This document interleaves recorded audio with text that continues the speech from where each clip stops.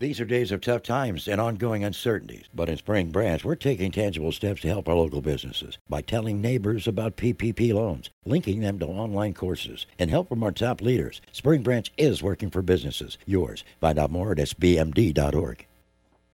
This episode is brought to you by Shopify. Whether you're selling a little or a lot, Shopify helps you do your thing, however you cha-ching. From the launch your online shop stage, all the way to the we just hit 1 million orders stage. No matter what stage you're in, Shopify's there to help you grow. Sign up for a $1 per month trial period at shopify.com/special offer, all lowercase.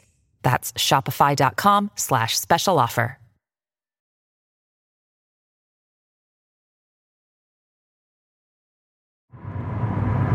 All right, so it is a beautiful non-rainy day here in Houston.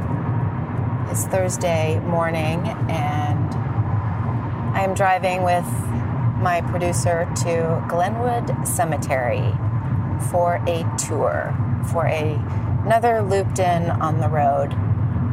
And gosh, it was a couple of months ago, I think it was in March, the Houston Chronicle ran a story about Glenwood Cemetery, this historic cemetery off Memorial Drive. And it was just a great comprehensive look at who's buried there and a bit about the history of the cemetery. And I've driven by it for years and years and years. It's kind of crazy how it's this really beautiful piece of property in the middle of like the Washington Avenue bar scene. It's really close to downtown and obviously Buffalo Bayou Park. I posted that story on Facebook, and my comment on it was that something like, I'm ashamed to say I've never been to this property, this cemetery.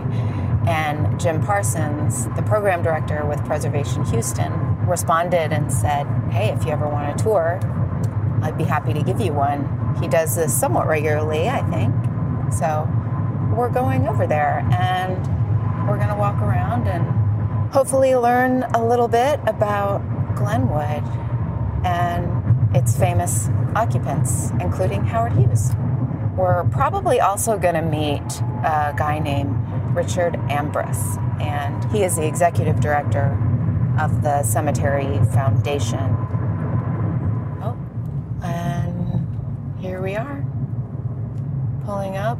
It's crazy to see on the map on my phone. It's like suddenly all this green. Wow, this is gorgeous. Wow. Oh my gosh. Wow. It's the old little Victorian house. It's the office. Hi. Hi, how are you?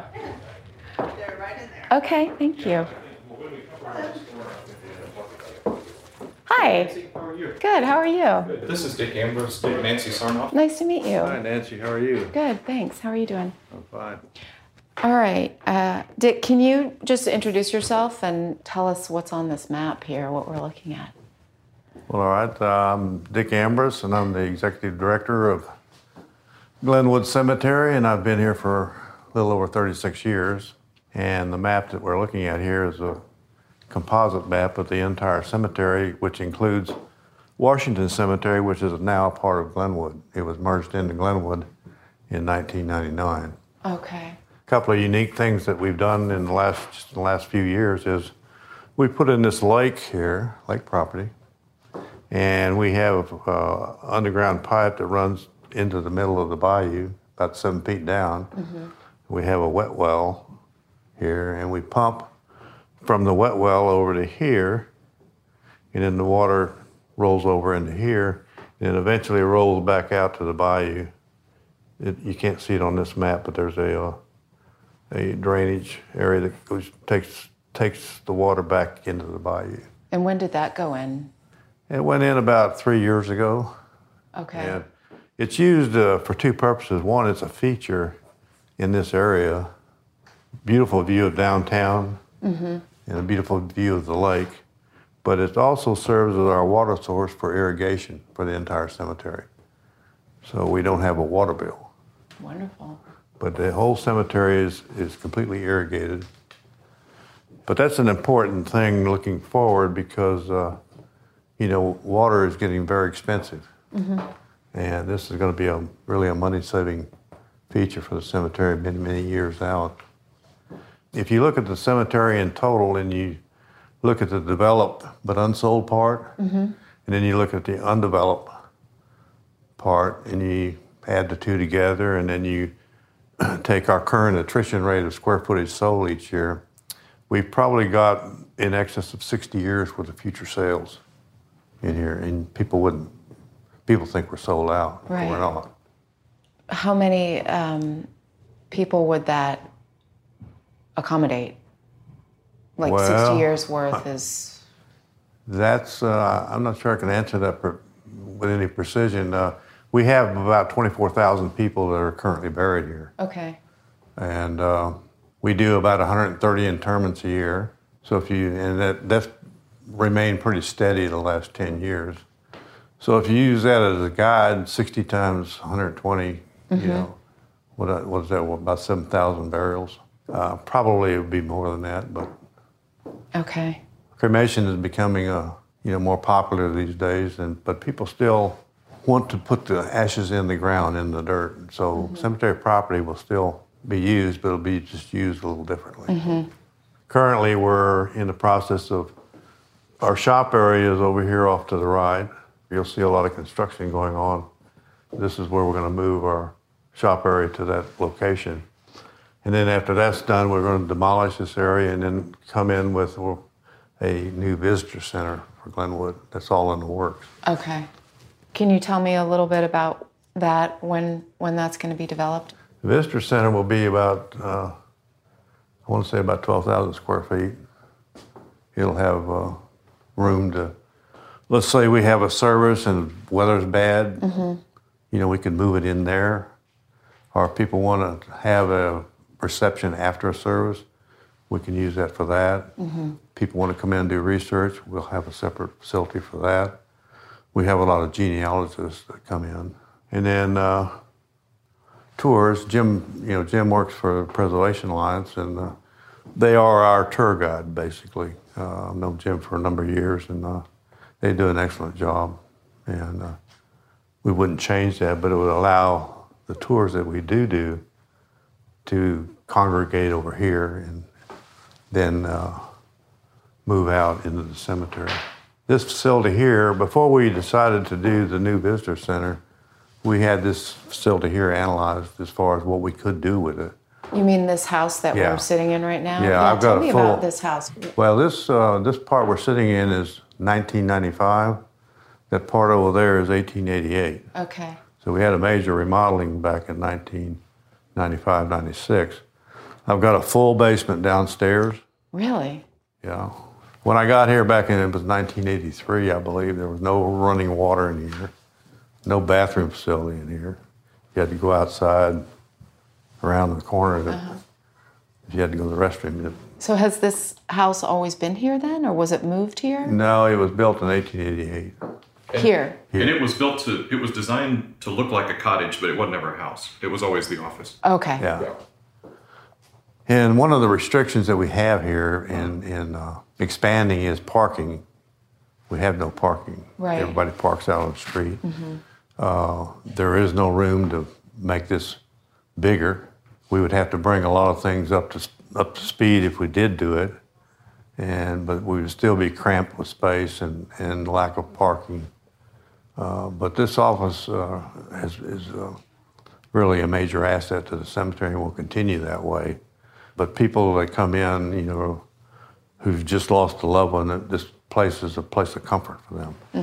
Even this conference room, we bring them in and they feel more relaxed. How many acres is the entire cemetery, including the Washington? 88. 88 acres. And how does the property do when it rains? How did it do during Harvey? Well, we had a lot of serious flooding in here. There are parts of the cemetery that always flood. It's just a thing you have to deal with. But most of our land is high and dry. But How does the flooding affect the graves? The Doesn't. gravesite? No. It's a very passive event. The water kind of eases in from the bayou when they release water from Addicks Dam. That exacerbates the water that we get down here downstream. So the water level comes up, and when it comes up, it kind of eases back into Glenwood in certain parts. When it's all over with, it kind of eases out of here. It'll leave a lot of debris and mud, but it doesn't hurt any grave sites per se. I mean, we clean everything up. Okay. But it's just a way of life that we've learned to deal with.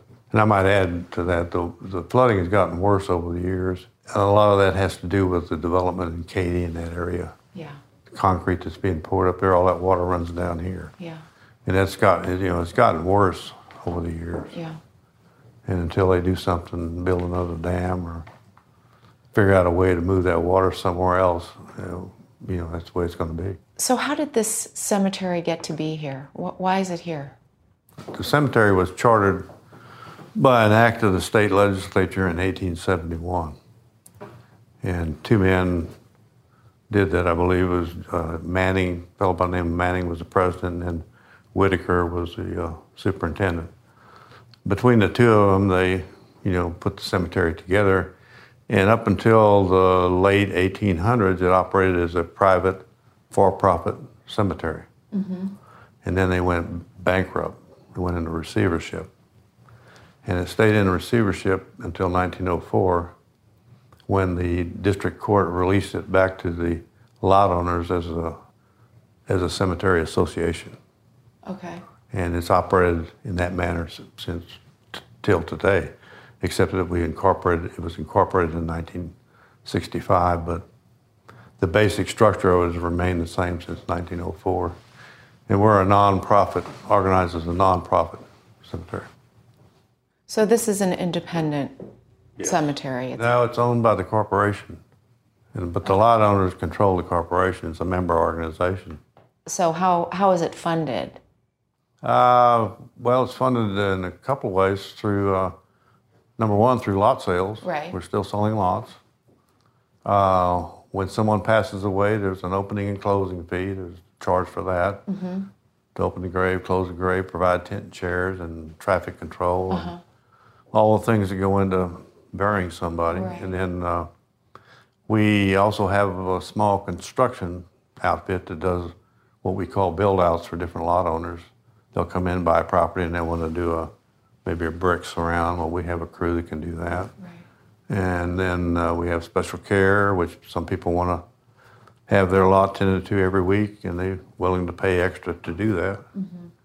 So all of those things roll into one, kind of fund the operation. We do not rely on an endowment. We have an endowment, but we do not rely on that to run the cemetery.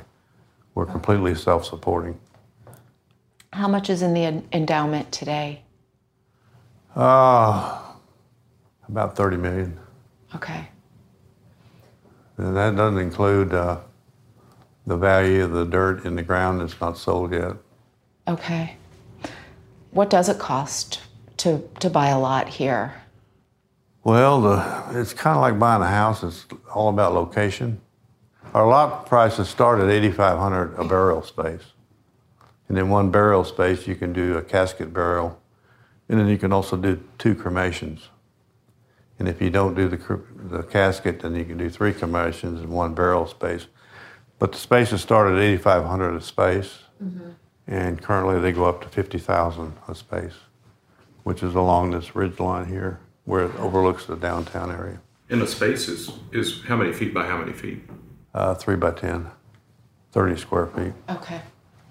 So 50,000 for, that's what you said, right? 50,000 for a prime lot. Yeah, we're not the highest in town. No, where's the highest? I think Memorial Oaks has some higher price property. Not better, but a higher price. Yeah, of course. Right. So it's a bargain practically here at Lake Whitaker. Well, I need to use her as a sales. Do you allow investors purchases? No. No. No. But there's got to be some sort of resale market. There is. I mean, if you bought a lot here and, for whatever reason you can't use it, maybe you move off somewhere, you can resell it. And how have the lots appreciated over the years? Well, when I got here back in '83, they were actually too low. There's been quite a bit of appreciation. Let's say an $8,500 lot, which is our lowest level today, that probably sold for $500 in 1983. Okay. Or $750, something in that range. Okay. Over the time, I tried to bring it up to what the market should be. I'm sure, like you said, people come in and buy lots for husband and wife, for families, for down the road. Do you often get people coming in saying, I need a lot now? Yes. Yeah. Yeah. Okay. Sure do. Okay. It's called at need. Okay, at need. That's the worst time that you want to be selling cemetery lots, is when somebody just had someone pass away that they weren't expecting. Right. For example, a young child. Right. We get quite a bit of that. Uh-huh. And also wanted to ask what it costs to maintain this property every year. Because it's so beautifully landscaped. Currently, we're running, it costs us about $2 million a year, Okay. give or take. A lot depends on whether we do some major tree trimming or major cleaning.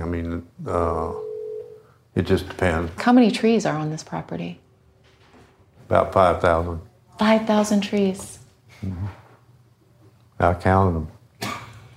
I Yeah. planted most of them. We've lost a lot of trees over the years. There were a lot of water oaks, hackberries in here that have bit the dust over time, but I've probably personally been responsible for having about 5,000 trees planted here, in addition to what was already here. But when we come in and develop a new area, we'll heavily landscape it to blot out, whatever might be around it, Right. make it secluded. Okay. And that comes back in the form of lot prices. And, money comes back, and people appreciate it. In Houston, how is the demand in Houston? Well, we do steady business here. Our demand comes from the Heights, from River Oaks, Tanglewood, out Sugar Land. We get people come in from all parts of the city, but we get a lot of business from around here, around the Heights area. But and that demand seems to be consistent. Yeah. Just seems like a really good business model. Well, Yeah, people are always going to need it, right? like just dying to get in here. Okay, is that the corniest joke that you... what's the...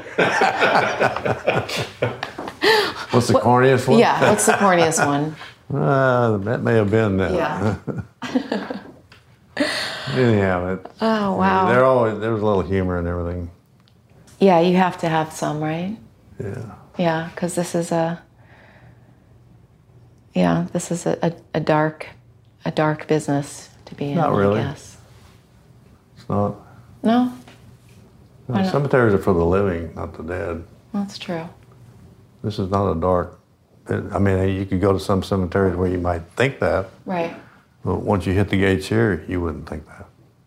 All right. Well, shall we take a drive, or take a walk, take a drive, take a golf cart? I guess is what we're gonna do. We can take a golf. Executive golf cart. Yeah. Where would you like to go first? You want to go down by the lake? Sure. Hello. How are you? Fine, thank you. How are you? Doing fine. Tell John hello. I'm going to be with these people. But Okay, I'll tell him. all right, thanks. It's one of my customers. Okay. So you're in this office every day? Every day. Right over there. How many visitors do you get a day, would you say? Or maybe a week or a month? I'm not sure how you measure that. Well, I don't have a precise answer. Probably about 500 a week. Okay. It gets a lot busier on Saturdays. People come in from the surrounding area and they'll with baby strollers and A lot of walking people their bike, right? bike or walk their dogs. This is about an 1.5 acre lake. And all these trees that you see on each side are crepe myrtle trees. They're all white. So once they get to blooming, it's going to be really a nice entry. Oh, look at the ducks. I got ducks. Make way for ducklings. They just kind of show up. As soon as that lake was finished, wildlife moved in. It was something. Wow. Yeah, I think some of it gets sucked in from the bayou, but What some else moved in do you see intentionally. over Oh, there? there's turtles in there. There's the ducks. There's herons or cranes or whatever those There's birds are. fish in there. Yeah. Part of the reason they picked this land back in the 1870s was because of these kind of ravines or whatever you want to call them that lead down to the bayou, which are beautiful, but then that leads to all sorts of erosion issues and things over the years that have to be fixed. So, Right. but it's it's one of the few places in Houston where you actually have what passes for hills here too, as close as we can get to a hill. Yeah. You see the beautiful lots along in here. Yeah. They're all like miniature parks. Yeah. We've got one of the largest oak trees in Harris County. How old is it, do you think? I peg it to be about 120 years old. Looks older than that, but What's interesting when you go through Glenwood is you really can see, Dick talked about earlier how you see a lot of brick in the more modern section, but you can see how tastes change and, just like in architecture, cemetery monument styles change. Yeah. So you can see from Victorian to the area we're going into now has a lot more sort of what I would call mid-century, just really sort of simple and low. And now some people are going back to the really elaborate, carved statues and balustrades and things like that. So it's just interesting to see how all of that works too. And you said every plot looks like its own little park, which I think is a good way of putting it, because everybody's kind of doing their own thing to try to reflect their taste, or Right. somehow it all works. it all works. So when you do buy a large plot or several plots together, is there a designer that you have that? We can do, I do the simple stuff, where you can't get into trouble. But you get into more of the elaborate, like over, see where that granite is? Yeah. That's Roy Huffington's lot. And we wouldn't do something like that. We would let them go out somewhere else. Okay, so they can bring in their own landscape we have. architect. How does it feel to suddenly have all these high rises around? Well, I've screened most of them out. See over there, see all those trees? Mm-hmm. I planted all those trees to do that very thing. You can't see the apartments over there. Right. What's funny is if you go back, there was a newspaper publisher and some businessmen who started pushing for not Glenwood specifically, but a cemetery like Glenwood back in the 1850s. And their thing was, we need to pick up some suburban land before it's all spoken for. And they were actually thinking of the place where the Federal Reserve Bank is now on the other side of the bayou. But it's interesting that even back in the 1850s, they were thinking, things are going to, the suburbs are going to grow and we're not going to be able to get land on the edge of the city. Little did they know, but... So when you give tours, Jim, what kind of questions do you get? Everybody wants to know how many people are buried here, and everybody wants to know what it costs. It's questions like, where's Howard Hughes? And, people do want to know, like, why does this plot look this way and this one looks this way? And, a lot of kind of monument-related questions. People are always curious about the little outlines of the graves, and just the reasons that they did different things that were in style at one time or another. So where is Howard Hughes? We'll go by there. Okay. It's really I pretty. didn't want to be so obvious. What? Ask about Howard Hughes right away. I was going to, Oh, yeah, right. Howard Hughes is buried here. I thought I heard that somewhere. I thought I heard that. I think the thing that people are usually most surprised about is how big the cemetery is, because, you drive by on Washington and you have no sense of the size of it, and you might catch a glimpse of it from Memorial, but unless you've been back here and kind of driven the whole thing, you have no idea how it sprawls. Yeah, you could really get lost. This is one of the prettiest views in Houston right in here. See that? Gorgeous. So these are the $50,000 Yeah, along Spots along the ridge line. because they have a view. Because they have a view and high. Over here is that oak tree I was telling you about.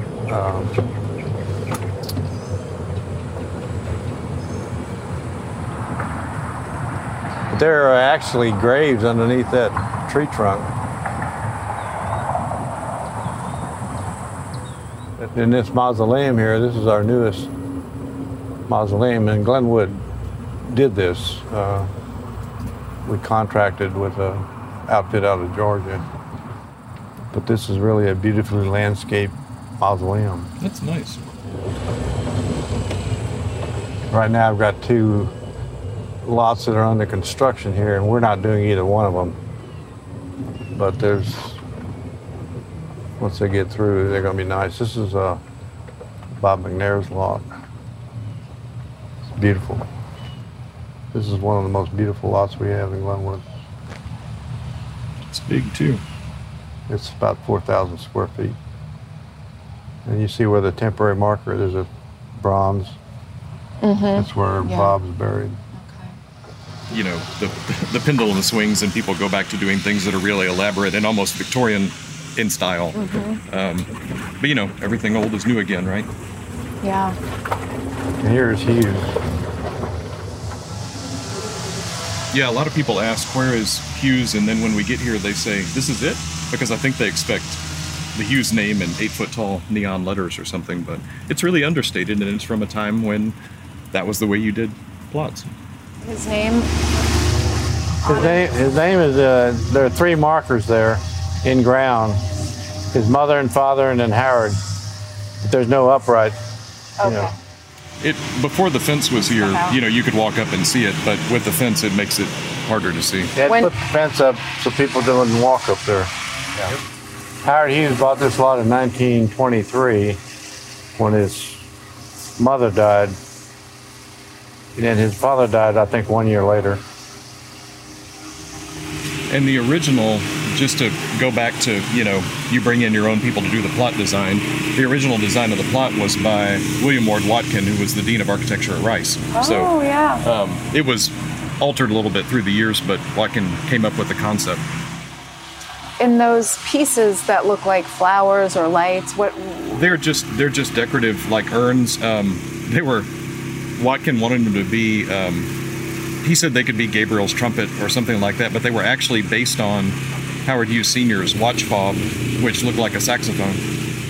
That piece has an interesting story too. It's one that we just kind of uncovered, but it was a husband and wife doctors who both were in World War I. He was a soldier and she went over as a volunteer medic, and he ended up getting gassed in the war, came back and died relatively quickly, and she went to France and selected that sculpture.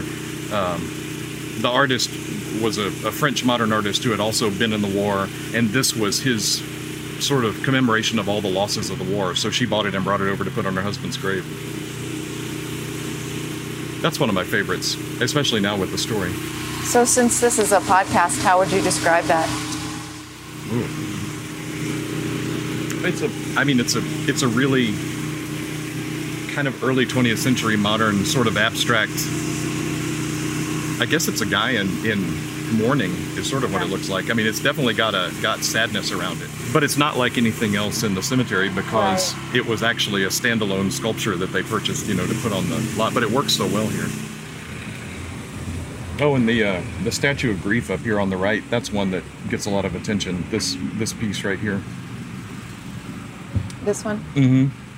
Because it's one of the, you know, most beautiful pieces in the cemetery, but it's also an example of a restoration. Yeah, I put that arm back on it. You know that, Jim? Yeah. Yeah, the hand, her hand that's draped over the edge of that pedestal, was broke off years ago, and so what you see is only a few years old, but it's a recreation of the original. But it's interesting when you ride around out here and you see so many names. I mean, like you see Rice and, you see Howard Hughes, and that's part of why it's so much fun to do the tours, because you see these names you recognize from buildings and streets and neighborhoods, but you don't know the stories behind them. Right. So this is a really great one-stop shop for Houston's history, because so many of the people who made it happen are here. Well said. Not to mention it being a beautiful place. Well, that's a Cook's tour. Well, thank you so much. One question I was curious about is what happens at the end of that 60 years? What happens when there aren't any lot sales and the endowment exists to keep the place up? But I assume we'll still be doing tours out here. But does it go back to essentially being a park? No, even when the lots are sold out, you'll still have burials that will occur from previous purchases. So that part of the business will continue on for a good while. But there should be enough money in the endowment, built up in the endowment, to fund the operational part, the expense part, through the interest dividends off of the endowment. I mean, that's the whole goal. I suspect that 60 years from now, the endowment probably will be in excess of $100 million. So I have one more question for you. Do you have a lot here? I do. At 12 spaces. 12? You have a big family? 3 boys, wife, 3 grandchildren. I imagine I'll be the first one to go in it. Isn't that right, Jim? I'm not getting into that. I don't know if we're going to be able to modify the tour route to go by there, but we can try. Well, I don't want to end up haunted or anything. You think I'll come back to haunt you? Yeah, I sure do. Well, thank you so much for the tour. It was so nice to meet you. I'm glad you're able to finally do this. Yeah, me too. Thanks a lot. Yeah, thanks so much. I'll be in touch. Nice to see you again. All right, take care. Bye.